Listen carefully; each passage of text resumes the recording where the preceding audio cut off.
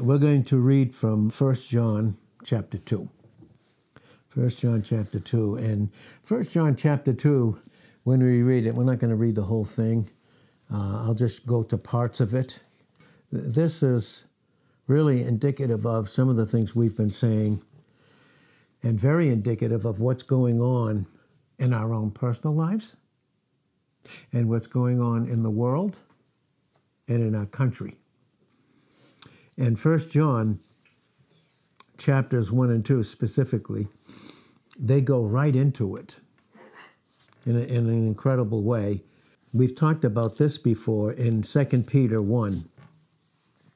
I'm just going to read 2 Peter 1, 19 to 21, and then we'll just go right into, we'll just touch on 1 John chapter 1, and then right into 1 John chapter 2. Here is 2 Peter chapter 1, verses 19 to 21. We have also a more sure word of prophecy. The we, of course, is us and all of us that are in Christ. Wherefore you, and that's individually, each one of us, right, do well. When do we do well? When we take heed, right? Okay, and taking heed, again, when we take heed, it simply means that it doesn't have anything to do with our emotions. Okay, so we may have good emotions or bad emotions. Remember, if we have good emotions, we have good thoughts. We have God's thought. For a believer in Christ, to think properly means to have a good thought. That good thought is Christ himself. If I have a good thought, good thoughts, then what will I have? I will have good emotions. Now, if I don't have good emotions, why is that? Because I have bad thoughts. I'm thinking outside God's full thought of who I am. And that's why we even teach, again, even our best emotions, okay, we are not to go by them. Of course, not the bad ones, but not even the good ones, because how quickly can they change? Quickly. So we have also a more sure word of prophecy, whereunto you do well that you take heed. We need to take heed. As unto a what? A light. This is a key word. We're going to see this in 1 John chapter 1 and 1 John chapter 2. As a light that shines in a dark place, until the day dawn and the day star arise in your hearts. That's a continual growth and a continual process. We're going to talk a little bit about light this morning. And when we talk about light, there's so many different scriptures, but in Psalm 36, verse 9, it says this: with you, O God, is the fountain of life. What's that mean? We don't drink in a pond. Okay, it has no source of escape, a pond. It can't go. Like all the rivers, they run into the sea. You'll see that in Ecclesiastes. We don't drink from a pond. We don't drink from our flesh. We don't. And furthermore, we don't treat each other after that. In 2 Corinthians 5, verse 16, we to know no man after the flesh. Where that's going to be tried the most is, guess where? In marriage. That's where it's going to be tried the very most, right? We're not to know anyone after the flesh. And, of course, I won't know anyone after the flesh as a believer when I don't function in mine. Right? And we see that all old things have passed away. Old things are passed away. They're not in the process of passing away. We're learning in a process that they've already passed away. In 2 Corinthians 5, verse 17, old things have passed away. Behold, what are we to do? Behold, what's that mean? Take heed. Behold. All things are what? New. Where? In him. And where are we located? In him. So we have a more sure word of prophecy. Prophecy, we're seeing that. We're going to see two things that are going to be going on. And we said it again, in our own personal lives. Okay? About who we are in Christ. And then prophecy just being fulfilled. And we're seeing it. And we see both. Live and in living color. Right? As we do well to take heed. We will always do well when we submit to him. Not based upon our feelings or our emotions, but even in our weakest moments. When we go by our emotions, we fall back on nothing. Right? And faith has nothing to do with emotions, by the way. Everything that Christ accomplished about you and I had nothing to do with our emotions. It had everything to do with the reality and the fact and the truth of who he is. That's exactly what it has to do with, right? So we have that, and then where does the light shine right now? In a dark place. Where's the dark place for the believer? It's in the flesh. That's Romans 8:9. Now we're going to see this. We have the flesh in us, but are we of it? Are we? Nope. Can we function in it? When we do, what is it? It's a dark place. There's no light. Listen, there's no proper image. There's no proper image. There's no truth to identify ourselves with experientially. Now, our position doesn't change, but the experience does. Listen, as a light that shines in a dark place until the day dawn, and the day star rise in your heart. That's constantly. That's our constant reality and our constant process of growing in grace and in knowledge. In 2 Peter 3, verse 18. Verse 20, knowing this first, that no prophecy of the Scripture is of any private interpretation. So when would a believer privately interpret anything about the Bible? They would do it in a dark place without knowledge.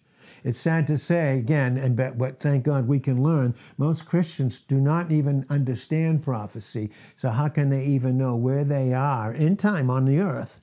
We know who we are in Christ, but can we know it adequately if we don't know prophecy? We don't know this prophetic calendar. Well, knowing this first, that no prophecy of the Scripture is of any private interpretation. What will we do when we look at each other in the flesh or treat each other after our failures or our sins? What are we doing? We are privately interpreting Christ in the individual. Is that wrong? Is that sin? That's right. For the prophecy came not in old time by what? It says the will of man. So where do we privately interpret? A dark place. What's the dark place? What is it? It's my will not submitted to Christ. Listen, no matter how someone treats me, I can still function in Christ because my will can still be submitted to him. Right? Then we don't know each other after the flesh. Or in other words, treat each other after it. Knowing means you don't treat each other after your flesh. You imagine if God did that? He doesn't. Imagine if he treated us after our sins? He doesn't. In Romans 7:17 and 20, it's no longer I that do it, but sin from the sin nature. And it's not who I am. That sin that dwells in me. Not sins, but sin. I have this nature in me, but I'm not of it. So should I treat someone in a dark place when they're in a dark place, in this dark place? Should I? Whew. Wow. Thank God for forgiveness, huh? When I confess my sin, does God, when I do it with all my heart, 1 John 1:9, does God instantly forgive me? He doesn't put me on probation. He doesn't hold on to things about us. He doesn't. Can you imagine if he did? What a dark place we would be in. But we have the light of Christ in us. So the prophecy, to finish up in 2 Peter 1, verse 21, the prophecy came not in old time by the will of men, but holy men of God. Who are holy men of God? They are in their position, but they were submitted. Their wills were submitted, and they were functioning in the pure, holy character of who Christ was in them and who they were in Christ. Holy men of God spoke as they were moved by who? The Holy Spirit. And is the Holy Spirit God? Should we speak in a dark place? We should not speak in a dark place, because is that how God, the Holy Spirit, would cause us to move our lips? Because these right here reveal the content of right here, what's inside here, right? Okay? Now there's two things we need to see, and we'll see them. Here's 1 John chapter 1. That which was from the beginning, which we have heard, which we have seen with our eyes, which we have looked upon and our hands have handled of the word of life. He's the word of life. Who is he? The word of life, man, who is that? That's Christ. Now, in that sense, these apostles, to actually record the scriptures, they had to have face-to-face, eye-to-eye contact with Christ. They did while they were on the earth, those first 11. Paul had contact with a heavenly Christ. That's why all our positional truth, our identification truths, how we should treat each other based upon that reality is heavenly, which means what? Is Christ above everything? Are we? Okay. Are we above our bad moods? Are we above emotions? Are we above treating each other after the flesh? Are we in our position? What's our experience? Okay? Watch. That which was from the beginning, which we have heard, which we have seen with our eyes, which we have looked upon, and our hands have handled of the word of life. Now, they did that literally. But you know, you and I do that too. We have that same privilege because we can see when we submit, take heed to the word, right? That light shines, that's in our position in Christ above. That's our position. Christ seated at the right hand. When I submit and take heed to him, the light of who he is comes in. And what happens to the darkness when the light goes on? Instantly. You know, we can make instant adjustments right away. I don't care what our time was. Last night, this morning, on our way over here, it makes no difference. Makes absolutely no difference. Instant rebound, instantly. So awesome. What a provision we have to continue in love and receive Christ's love for his individual and then to love each other. That was his command in John 13, 34 and 35, is to love one another. And he commands us to because he gave us everything. He gave us himself to accomplish it. And he's accomplished it in each individual. That which was from the beginning, which we have heard, and which we have seen with our eyes, receive that light from the word. And our hands have handled of the word of life. We're handling, this is not a dead book. This is a living organism. It's the very word of God. We can handle it. We need to be careful, all of us, how we do it. For the life was manifested, and we have seen it and bear witness. We have a testimony, and show unto you that eternal life, which was with the Father, which was and is and always was. That's how we understand that verse. And was manifested, revealed and manifested to us. That which we have seen and heard, declare we unto you. Oh boy. That which I've seen in my own personal life through the light of the scriptures as I take heed and submit my will to him. Okay. In that place and in that process, that which we have seen and heard is what I'm going to declare unto you. Is it the darkness of the flesh? That which we have seen and heard declare we unto you, that what? That you also may have fellowship with us. What is fellowship based on? True fellowship. It's based on Christ. So for two to have it, what's it based on? Oneness. Oneness. Again, if you want to get into marriage, you have to get into the 5th chapter of Ephesians. And again, no man ever hated his own flesh. When we don't function in love, when we don't function in instant forgiveness through rebound and confession of that we're not, what do we have? What is marriage even based on? Oneness. And what is the enemy always trying to do? Divide and separate through what? It just takes one individual, but the other can instantly continue in the reality of who they are in Christ. So that which we have seen and heard, declare we unto you. But if I haven't seen it and I haven't heard it, is it declared to me? And can I to you then? No. That you may also have fellowship with us. And truly, our fellowship is with the Father. Is with the Father. And with his Son, Jesus Christ. And these things write we unto you, that what? Your joy may be full. And his presence is what in Psalm 16:11? The fullness of joy, and at his right hand, who's sitting at his right hand, there are pleasures forevermore. In other words, God is very pleased and satisfied with who his Son has made us to be in him in our position. There ain't a question about it. What's our experience? There's two dangers, and we're going to see them very, very quickly here. There's two dangers for the Christian. Verse 5, this then is the message which we have heard of him. And hearing simply means not just hearing, but what? Submitting to. Submitting under. Right? Are we above anybody in our position? Anybody else? Are we above each other?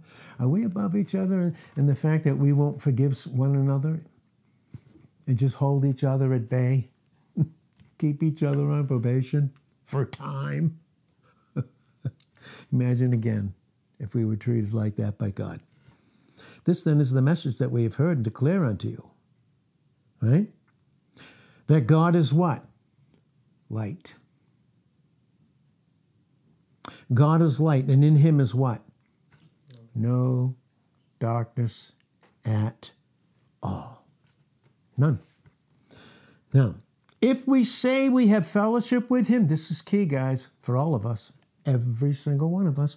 If we say we have fellowship with him, and oh boy, what's that become today? If we say that we have fellowship with him and walk in darkness, what? We lie. It's a lie. It's not true. We're not walking in the reality of who we are. When we don't forgive each other, what are we walking in? A lie. Is there no forgiveness for us? I don't know. Is Christ in us? Has he forgiven every one of our sins? Are we going to hold one another on probation based upon our bad emotions because we have bad thoughts? How does that work? It's darkness. You can flip the switch. That's the will submitted. Yes.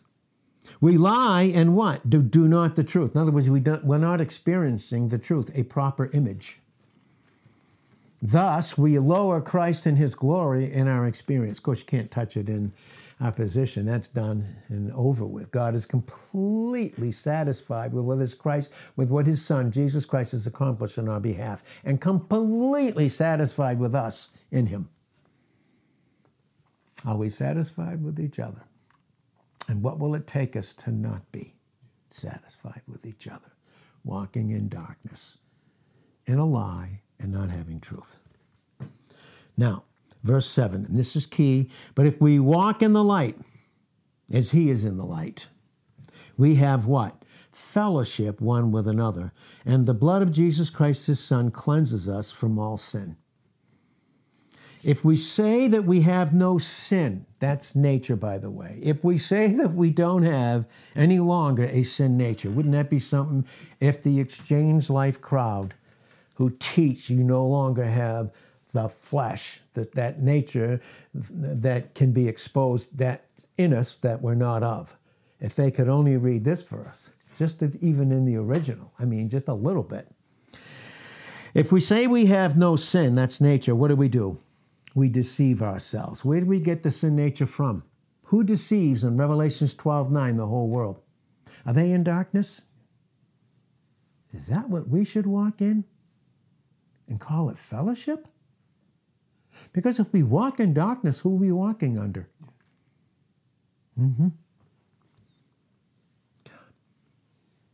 If we say, if we say that we have no sin, who do we deceive?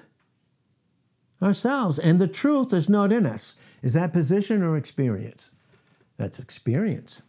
Again, 1 John 1:7 is not talking about conduct. I can't tell you how many times and how many so-called Greek scholars And theologians, and I got them up there too, will tell you that it's teaching conduct when it absolutely is not teaching that. It's teaching our character in Christ. Are we going to treat someone in darkness when they are in the character of who Christ is? Remember what it says in John 8:12? Jesus said, I am the light of the world. I don't know, in this world system right now, in the absence of his presence, is it dark? Mm-hmm. But you know what he said? I am the light of the world. He, this is choice, this is submission of will. He, that what? Right? I am the light of the world. He that what? Follows after me, what? Will not walk in darkness, but will have what? The light. And what does the light reveal? The life. True identity. How we should actually treat one another and do it instantly. Right? Verse 9. If we confess our sins, where does that start? With the individual, with God, doesn't it? That's right.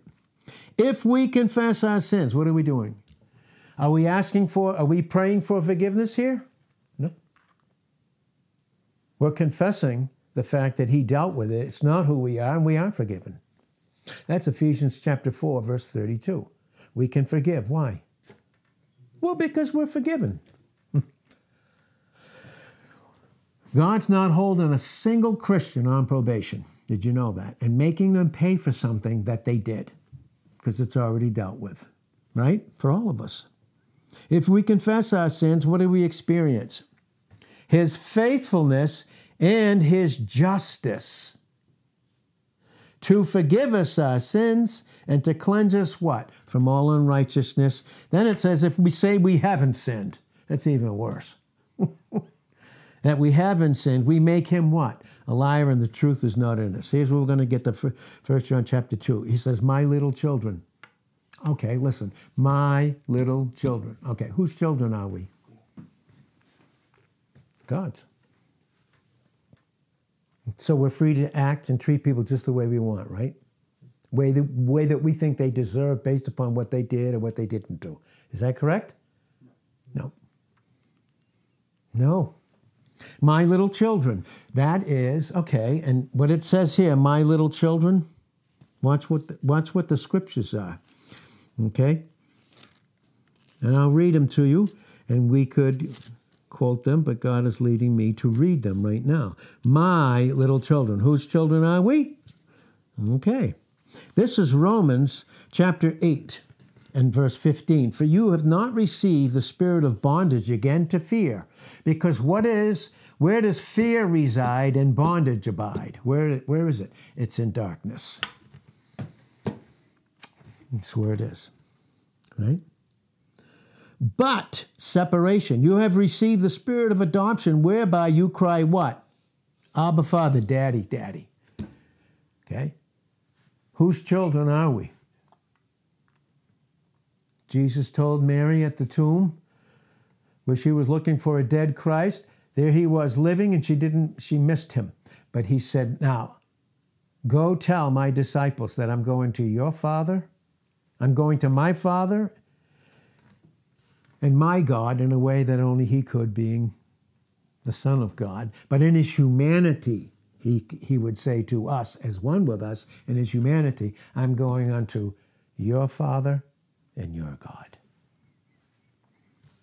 Now, when he was going there, was he bringing any of our sins? No, he rose from the dead. That's what we need to do. Rise from the dead, the old. See? For you have not received the spirit of bondage again to fear, but you have received the spirit of what? Adoption, whereby we cry, Daddy. Father, Daddy, Daddy. The Spirit itself bears witness with our spirit that we are, what? The children of God. And if children, and we are, then heirs. Heirs of God and joint heirs with Christ, if so be that we suffer with him, that we may be also glorified together. Okay? Then again, we go to Galatians, the 4th chapter, and we're going to see it again. Galatians chapter 4. Verse 6, it says, and because you are sons, and sons, do they have a father? And are they children? And because you are sons, God has sent forth the Spirit of his Son into your hearts, crying what? Again, Abba, Father. Wherefore you are no more a slave. A slave to what? Sin. A slave to your own will. A slave functioning in darkness. You're no longer that. That's not who you are. So why would we treat each other that way? Right? Why do that? But a son. And if a son, an heir of God through Christ. Howbeit then, when you knew not God, remember we read 1 John chapter 1, 1 through 3. We've heard, we've seen him. Come on. Howbeit then, when you knew not God, when did we not know him properly? In our experience. And if I'm not taught my positional truths and understand who I am in my position, then I don't have a proper experience. Right? Howbeit then, when you knew not God, you did service unto them which by nature are no gods. You know, when we function in darkness, you know what we function as? We replace God. Long time ago, God told me, Ed, you cannot be me, but you can have as much of me as you want. Okay? We become little gods. And when we function as gods outside of the reality of who we are in a proper image and identity, and treat each other that way, what are we doing? We're acting as gods, but gods of the flesh. And you know what we do in the flesh? We judge and pass sentence and put people on probation if we can't outright kill them. Kill any experience of the love of God being in them. I don't know, John 10:10a, the thief comes to what? Steal, kill, and destroy. Why? And a Christian experientially through a will not submitted. Right? But, okay, which by nature are no gods. They're fleshly gods that we make of ourselves. But now, after that you have known God, or rather of known of God. That's so awesome to know. The most important thing about us is to know that God knows us. He knows us. How turn you again to the weak and beggarly elements? Why those rudiments, those elements, those terrible things? To the weak and beggarly rudiments, elements, wherefore, whereunto you desire again to be in bondage. Why would you do that as a child of God? See? Two things we need to be very, very aware of, okay? We talked about them in 2 Peter 1, 19 to 21. Prophecy, what's going on. And just as dangerous for the Christian, what can go on and be potential in the flesh. They're both extremely dangerous. And both are extremely evil. They are. Truly they are. Now, because when I read, and I'll read 1 John 2, 1 and 2 with 1 John 1, 7, because 1 John chapter 2, verses 1 and 2 actually belong in 1 John 1. Because by the time you get to the third verse here, it goes into another whole subject. It's not apart from who we are in Christ. But if I walk in the light as he is in the light, I have fellowship with him and I experience the constant cleansing of the blood. That happened once. We need to be continually cleansed. That happened once, okay? You can't reduplicate being regenerated in Titus 3:5. But boy, do we need cleansing and constantly, and you know what? We can have it immediately when we submit our wills, right? So that belongs to that. So my little children, see that you sin not. Wow, what it's saying is you don't have to. Why? Because you're in the light. Your true character is Christ. That's your character. And in the character of who I am in Christ, do I sin? No. Why are they called sins of the flesh? That's because that's where they reside. You can look at that in Colossians, the 3rd chapter, start at verse 5. You can see that in Galatians chapter 5, 19 to 21. You can see it in Romans 8, verse 13. We need to mortify the deeds of the flesh, render them useless. Because if they become useful, they're deadly. They're deadly. They will kill Christ in another's experience. And don't think that he, again, won't go after those that we're around the most and most intimate with. There's no question about it.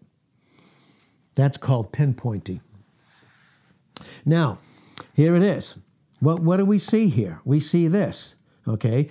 We have the truth that's in us, in our character and who we are in Christ. And how important is that? How important is to know that our true character is Christ. We're not our sin. We're not our failure. We're not our worst day. We're not our bad emotions. We're not our bad thoughts. Is that important? When do I experience it in my own life? When I submit to him immediately. Because if I don't have a yoke, a submitted will, right, I'm going to walk in darkness. That's how I'm going to see myself and see another, and especially those that are closest to us. Okay? But what does it do? How important and of a deep interest is it to know 1 John 1, verse 7?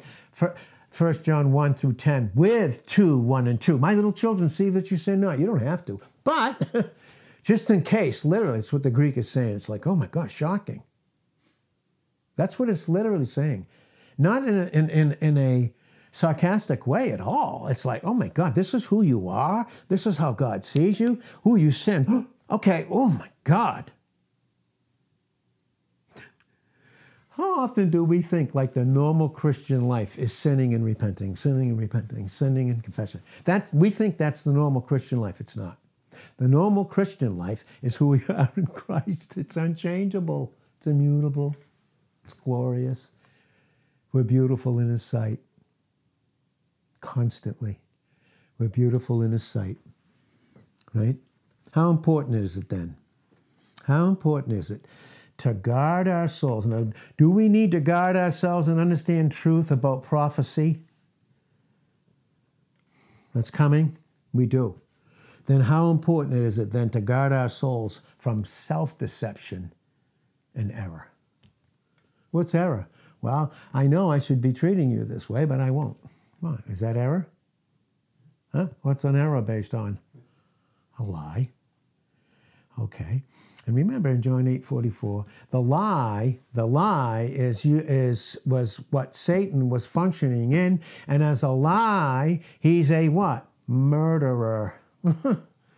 No, that wouldn't be in the flesh. You want to make a bet? Oh, it is. It's very serious. To keep from self-deception and error. So what happens then? We have plenty of the word, like God's doing with all of us, each one of us this morning, for searching our souls into the word, and that can give us the word we can submit and begin to meditate on that. And not meditate on past failures. You know, I can confess something and instantly, it's past, instantly gone. And I don't go by, when I confess it, I don't go by those feelings that might not have yet caught up to the position. We need to know that. But the beauty that we have and that we need to know is this gorgeous, magnificent outflow of the love of God the Father that was poured out through his incarnate Son flows only through divine grace. Who should we give grace to? Okay, who did God give grace to? The undeserving. Read Romans the 5th chapter. Start at verse 6 and go through 10. Who did he give grace to? Read those three, especially chapter 5 of Romans, verses 6, 8, and 10. Read it. Pretty amazing. The outflow of that love only flows through grace. If I'm not functioning in grace, I'm not functioning in a submitted will, the love stops flowing. Now we start treating after each other after what? Our flesh, our sins, our failures, our bad emotions. And we become what? Little gods. And what do we do as little gods in the flesh? What do? We judge and pass sentence. What's God looking at? Whew. Listen, we need to know this. Because the energy, and we've said this maybe a couple of years ago, the energy of God's nature is love. Listen to that. The energy of God's nature is love. Why do we not have energy to go forward at times? Because the supply of his love has been cut off. Experientially, never positionally. Right? The energy of his nature is love. Listen, the purity of his nature is what? Light. Did you hear that? Walk in the light as he is in the light. 1 John 1:7. Walk in the light as he is in the light. Right? Because why? What is it about light? Light is this. It is the element which refuses corruption. Nothing more than light ever refuses corruption as much as light does. That's right. Why does God not treat us after the flesh? He sees us in the light of who we are in his Son. There's no corruption there. How about the experience? He'll deal with us. Okay? You're dealing with child training and discipline with your child. Are they not your child when you love them and discipline them? I mean, is there any love without discipline and training? No, it's a fact. See? Read Hebrews, the 12th chapter. It's only 29 verses there. Especially 4 to 12 and 13. The energy of his nature is love. The purity of his nature is light. Right? No question about it. These truths were written for our instruction. They are instructing us who we are in Christ. Okay, that's what they're doing. Now, when these truths were given to John, the beloved apostle, when these truths were given, listen to what the context is and why I said the number one most dangerous thing for the Christian is not the evil world system, it's the flesh. There is no question about it because it's just as evil and just as dangerous. The flesh that's in me that I'm not of, but in. Yes. Right? Now, when that was written, look what when it was. By the way, this is early, very, very, very early first century. What century are we in right now? 21st century. This is early first century, what I'm reading. Okay? Now watch. We're dealing with the flesh, didn't we? Did we deal with it? And the truth is God, in other words, is God dealing with this truth to us in 1 John and in 2 John? Yes. But you know what he does? He goes right into this. Verse 15, love not the world, neither the things that are in the world. Listen to that. Love not the world, neither the things that are in the world. Are some things that are in this world not bad? No. And can we use them rightly? Yes. The only way that happens is with will submitted. Otherwise, I'll use those things to replace them are they bad at that point? Love not the world, neither the things that are in the world. If any man love the world, listen, the love of the Father is not in him. Is that position or experience? That's experience. For all that is in the world, the lust of the flesh. Notice how it said that, the flesh? The lust of the flesh. 1 John 2:16. The lust of the flesh. Hold that thought. Listen to this verse. Okay? How many fathers do we have? Truly, in our position. How many? How many can we have in our experience? 2. Listen. This is John 8, verse 44. Jesus is speaking to the Pharisees, the religious crowd of the day. You are of your father the devil. The lust of your father you will do. What can we function as Christians in the lust of the flesh? Read Romans the 8th chapter. Look at verse 4 all the way to verse 8. When I function in the flesh and I function in lust, who was the first one that did that? Where did our sin nature come from?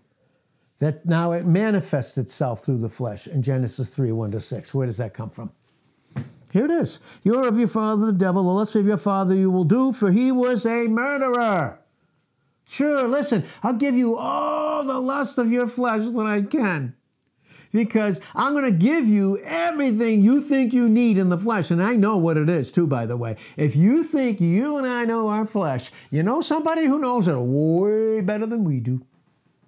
He's much more subtle. Ephesians 6:11, the wiles of the devil coming against us. What's that mean? His wiles is his method. Does he have power over us? Does he? No. His power is what? If you want to call it that, lies. Watch.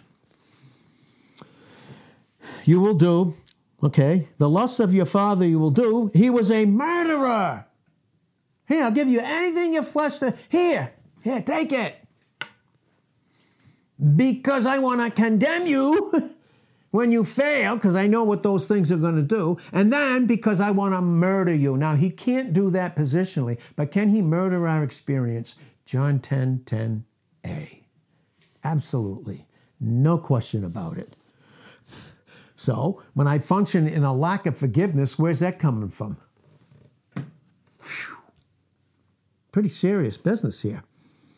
How dangerous is the flesh? Oh, we can just take it, right? And leave it, right? Little areas. We speed bump them. Forget about them. Yeah, and that thing went on Christ, and he got hammered for it on Calvary. Not one sin of those sins that everyone that chose him were put on him did he miss. Not one thing. Lack of forgiveness, is it sin? Okay. It went on him who forgave us. Wow, how should we treat each other? Gosh almighty. He was a murderer from the beginning and abode not in the truth. We have a choice to abide in the truth of our position in Christ. Do we have another choice, though, if we don't? Abode not in the truth, right? In him. When he speaks a lie, he speaks of what? His own. Well, did I say we could have two fathers in our experience? Did I? One's a liar, but can I? Let me see. When he speaks a lie, he speaks of his what? Own. He wants to own the experience. I'm telling you, he goes after the experience. He wants to own you for a time. Make you feel miserable and make the one that you're with closest to, and then from there, miserable. Based upon a what?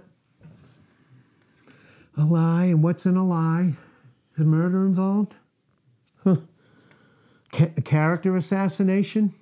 Listen, character assassination. To assassinate the character. And when you assassinate someone and they die, what did you do? You murdered them. Treat each other in a lie against true character. That's 1 John 1:7. Right? When he speaks a lie, he speaks of his own, for he is a liar and the father of it. Notice that? So, can I function in my experience under the lying father? Can I? Well, do you ever function in lust of the flesh? Do you ever do that? Is it based on a lie? Yeah. Absolutely. Absolutely. And will Christ or the Holy Spirit be in competition? Is the Holy Spirit in competition with the flesh? Oh, is there anything in me that is in competition with Christ? Oh, God. Competing with him? Oh, God. Ugh. Okay, we're going to wrap it up here shortly. It was written for us. Okay? When he wrote this, when this was written through the Holy Spirit, using the beloved apostle as his pen, the church outwardly, not inwardly, we can't be a wreck inwardly in Christ, our position, but outwardly it was a wreck. You know why? Because look what it says. Now we talk about the danger of the flesh, all right? How about this one? And we're going to finish it here. For all that is in the world, the lust of the flesh, the lust of the eyes. What if my eyes aren't on my proper position? What will my experience be? the lust of the flesh, the lust of the eyes, based on the pride of life, not of the Father, but is of the world. And the world passes away. It's on a collision course with eternity, thank God. And the lust thereof. But he that does the will of God abides forever.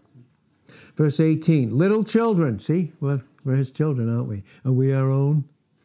1 Corinthians 6, 19 and 20. Read them. If need be, weep. But we'll weep tears of sorrow, but with joy, in 2 Corinthians 7 and verse 10. Little children, it is the last time. Now listen, when was this written? Early first century. Just begun. What century are we in? 21st. How close are we? Watch. Little children, it is the last time. And as you have heard, that Antichrist will come. And now, early first century, there are many Antichrists. How many do you think there are now? And it's not political. How many do you think there are right now?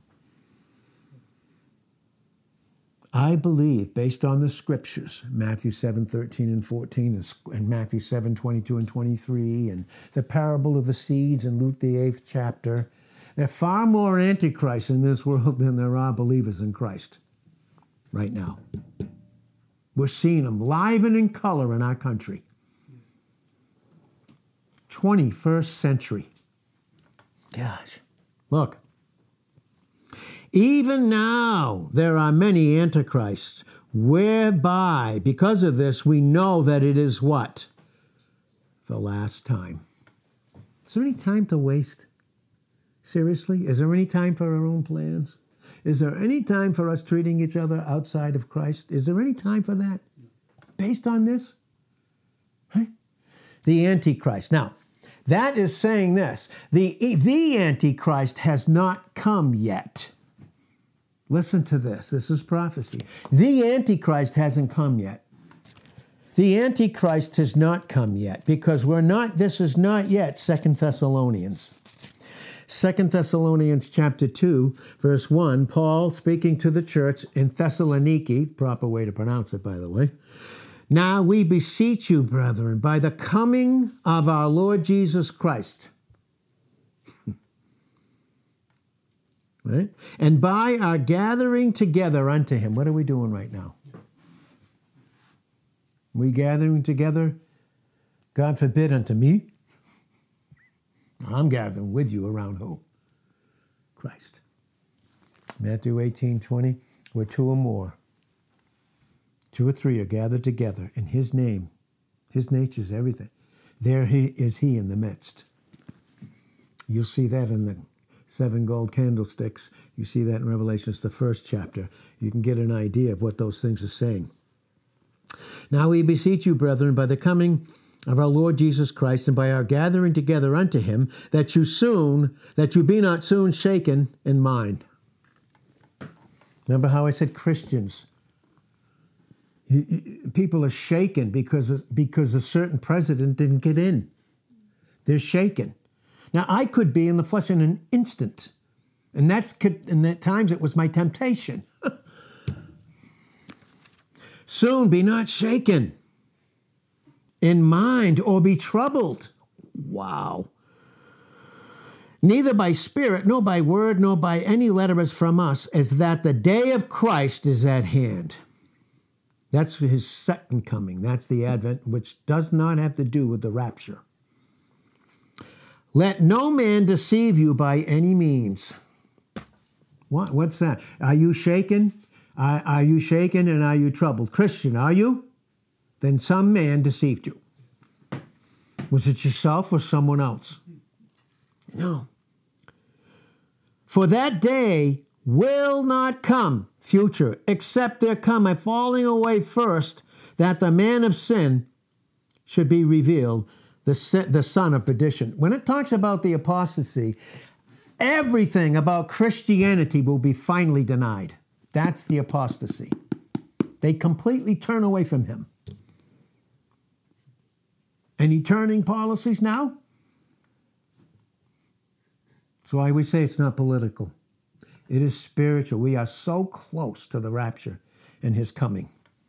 Is there any time, gosh, to treat each other after the flesh, dangerous, evil, wicked, any more than to submit to this? These antichrists? And there are a bunch of them. What do they look like? They can look like the most beautiful person you ever saw in your life, and we've seen them. Men, women, no matter. In different walks of life, in different positions. Look, a falling away first, that the man of sin be revealed, the son of perdition. There's going to be a literal antichrist, right? Who opposes and exalts himself above all that is called God. Now, we wouldn't do that in the flesh, would we? Flesh is dangerous. Just as much as dangerous as this guy. He comes, and he's really revealed in the 7-year tribulation as a good guy the first 3.5. Second 3.5, you want to talk about all hell breaking loose. I'm talking about flesh and prophecy and who we are truly in Christ. We're in Christ. Remember, we started with that. Right? That look, who opposes and exalts himself above all that is called God or that is worshipped. I don't know, certain things, policies, and certain people want worship, even being on certain places. No, get rid of it. Some call that conservatism. No. It's a spiritual issue. I don't consider myself a conservative. I consider myself, by the grace of Almighty God, a man in Christ with absolutes and convictions based upon the foundation that Christ is. Okay. And even when I fail on that foundation. So do you. We don't fall off. Okay? Who opposes and exalts himself above all that is called God or that is worshipped, so that he, as God, sits in the temple of God, showing himself that he is God. Can I be a little God in the flesh? I'm going to pass judgment. And anyone who doesn't line up to us, we're going to deprogram them. Have you heard that lately? Political? No. I'm serious. Spiritual. The things that are coming down the pipe in our country, guys, that are implemented, they've been in preparation for a long time. Early first century. Remember you not that when I was yet with you, I told you these things. I told you these things. How dangerous it is. That apostasy is not going to happen. That won't happen, okay? We'll be out by then, by the way. The rapture. That's why it's necessary to understand the scriptures. It's very important to understand who we are in Christ, first and foremost, period. That is, and I've said this, and God has to repeat it to all of us, that's the epistle of Ephesians. Once you're born again, the Gospel of John, yes, especially the 3rd chapter and then on. And then there's Romans too, okay? But nothing brings out the truth about who we are in any other place like it does in the epistle of Ephesians. It's foundational, positional, truth, proper identity, proper image. Okay? That won't happen. But I am telling you, and I'm going to wrap it up because I'm going a little bit long today. The apostasy or the falling away, that means Christian, and no such thing. I don't want it anymore. That's why it's not political in our country. That's why it's so very careful about treating each other, not after the flesh, in the world. I don't know. Let me ask you this, and God would ask me this. He asked me this. Hey, Ed, is your flesh antichrist? Is it? Where did it come from? It is. You think he wants forgiveness being between believers? You think he wants that? Things dealt with? Transparent, walking in the light? Murder him. Murder the person. Put him on probation. Murder him. Okay, the apostasy means the abandonment of Christianity completely and altogether. And this will surely come. We won't be there, thank you, Lord. As many as some teach the wrong way. But one of the evil factors, listen to this, in bringing it to pass is what is strangely called the higher criticism. It's not a policy, but you hear it in those policies in our country. It's a higher criticism. Yeah, where's it coming from? And all those that don't line up, literally, we need to deprogram those people. That's political. Did you see my eyes? That's political? No, it's not. That's not political. Higher criticism. What do we mean by higher criticism? You would see that. You see that when these things were written. You see that in the mid to the latter 18th century into the 19th century. And where are we in the 20s? 21 right now. Higher criticism. Involves everybody. We accept everybody. Let's just do away with God, any image of him. We'll have transgenders and no, there's no males and females. And what do you think all this is preparatory to? And what teaches us about the reality of this? Right? Higher criticism, what is that? For us as believers, and I have to stop, which I don't want to, but I will. Higher criticism is 2 Corinthians 10:4. The weapons of our warfare are what? Not carnal, fleshly. Making the flesh a weapon. Yeah, I operate in my flesh. I take it and use it as a weapon. What am I going to do? I'm going to hurt somebody, right? And if they hurt me, then what? And I'm in the flesh. I'm not going to forgive them. I'm going to keep them on probation for a while. Sorry. It's just because of, a little discernment. Okay. Listen. Higher criticism. The weapons of our warfare are not carnal, but mighty through God to the pulling down of strongholds. Listen. Casting down imaginations and every high thing. Hoopsama. High thing. Higher criticism. We have a higher criticism. And every high thing that exalts itself against the knowledge of God. Not only exalts itself, but wants to get rid of it. That's where we are right now in our country. Are we left without provision? No, we're in Christ. We're in him. Amen? Thank God for that. I'm thankful with you. So, Father, thank you. In Jesus' name, amen.